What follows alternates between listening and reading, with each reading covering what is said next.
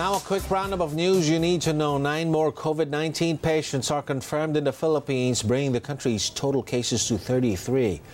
The World Health Organization warns a COVID-19 outbreak inching closer to a pandemic.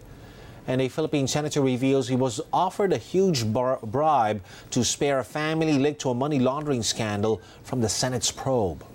Those are the stories making headlines. You can also go to news.abs-cbn.com/ANC for more details of the day's biggest stories.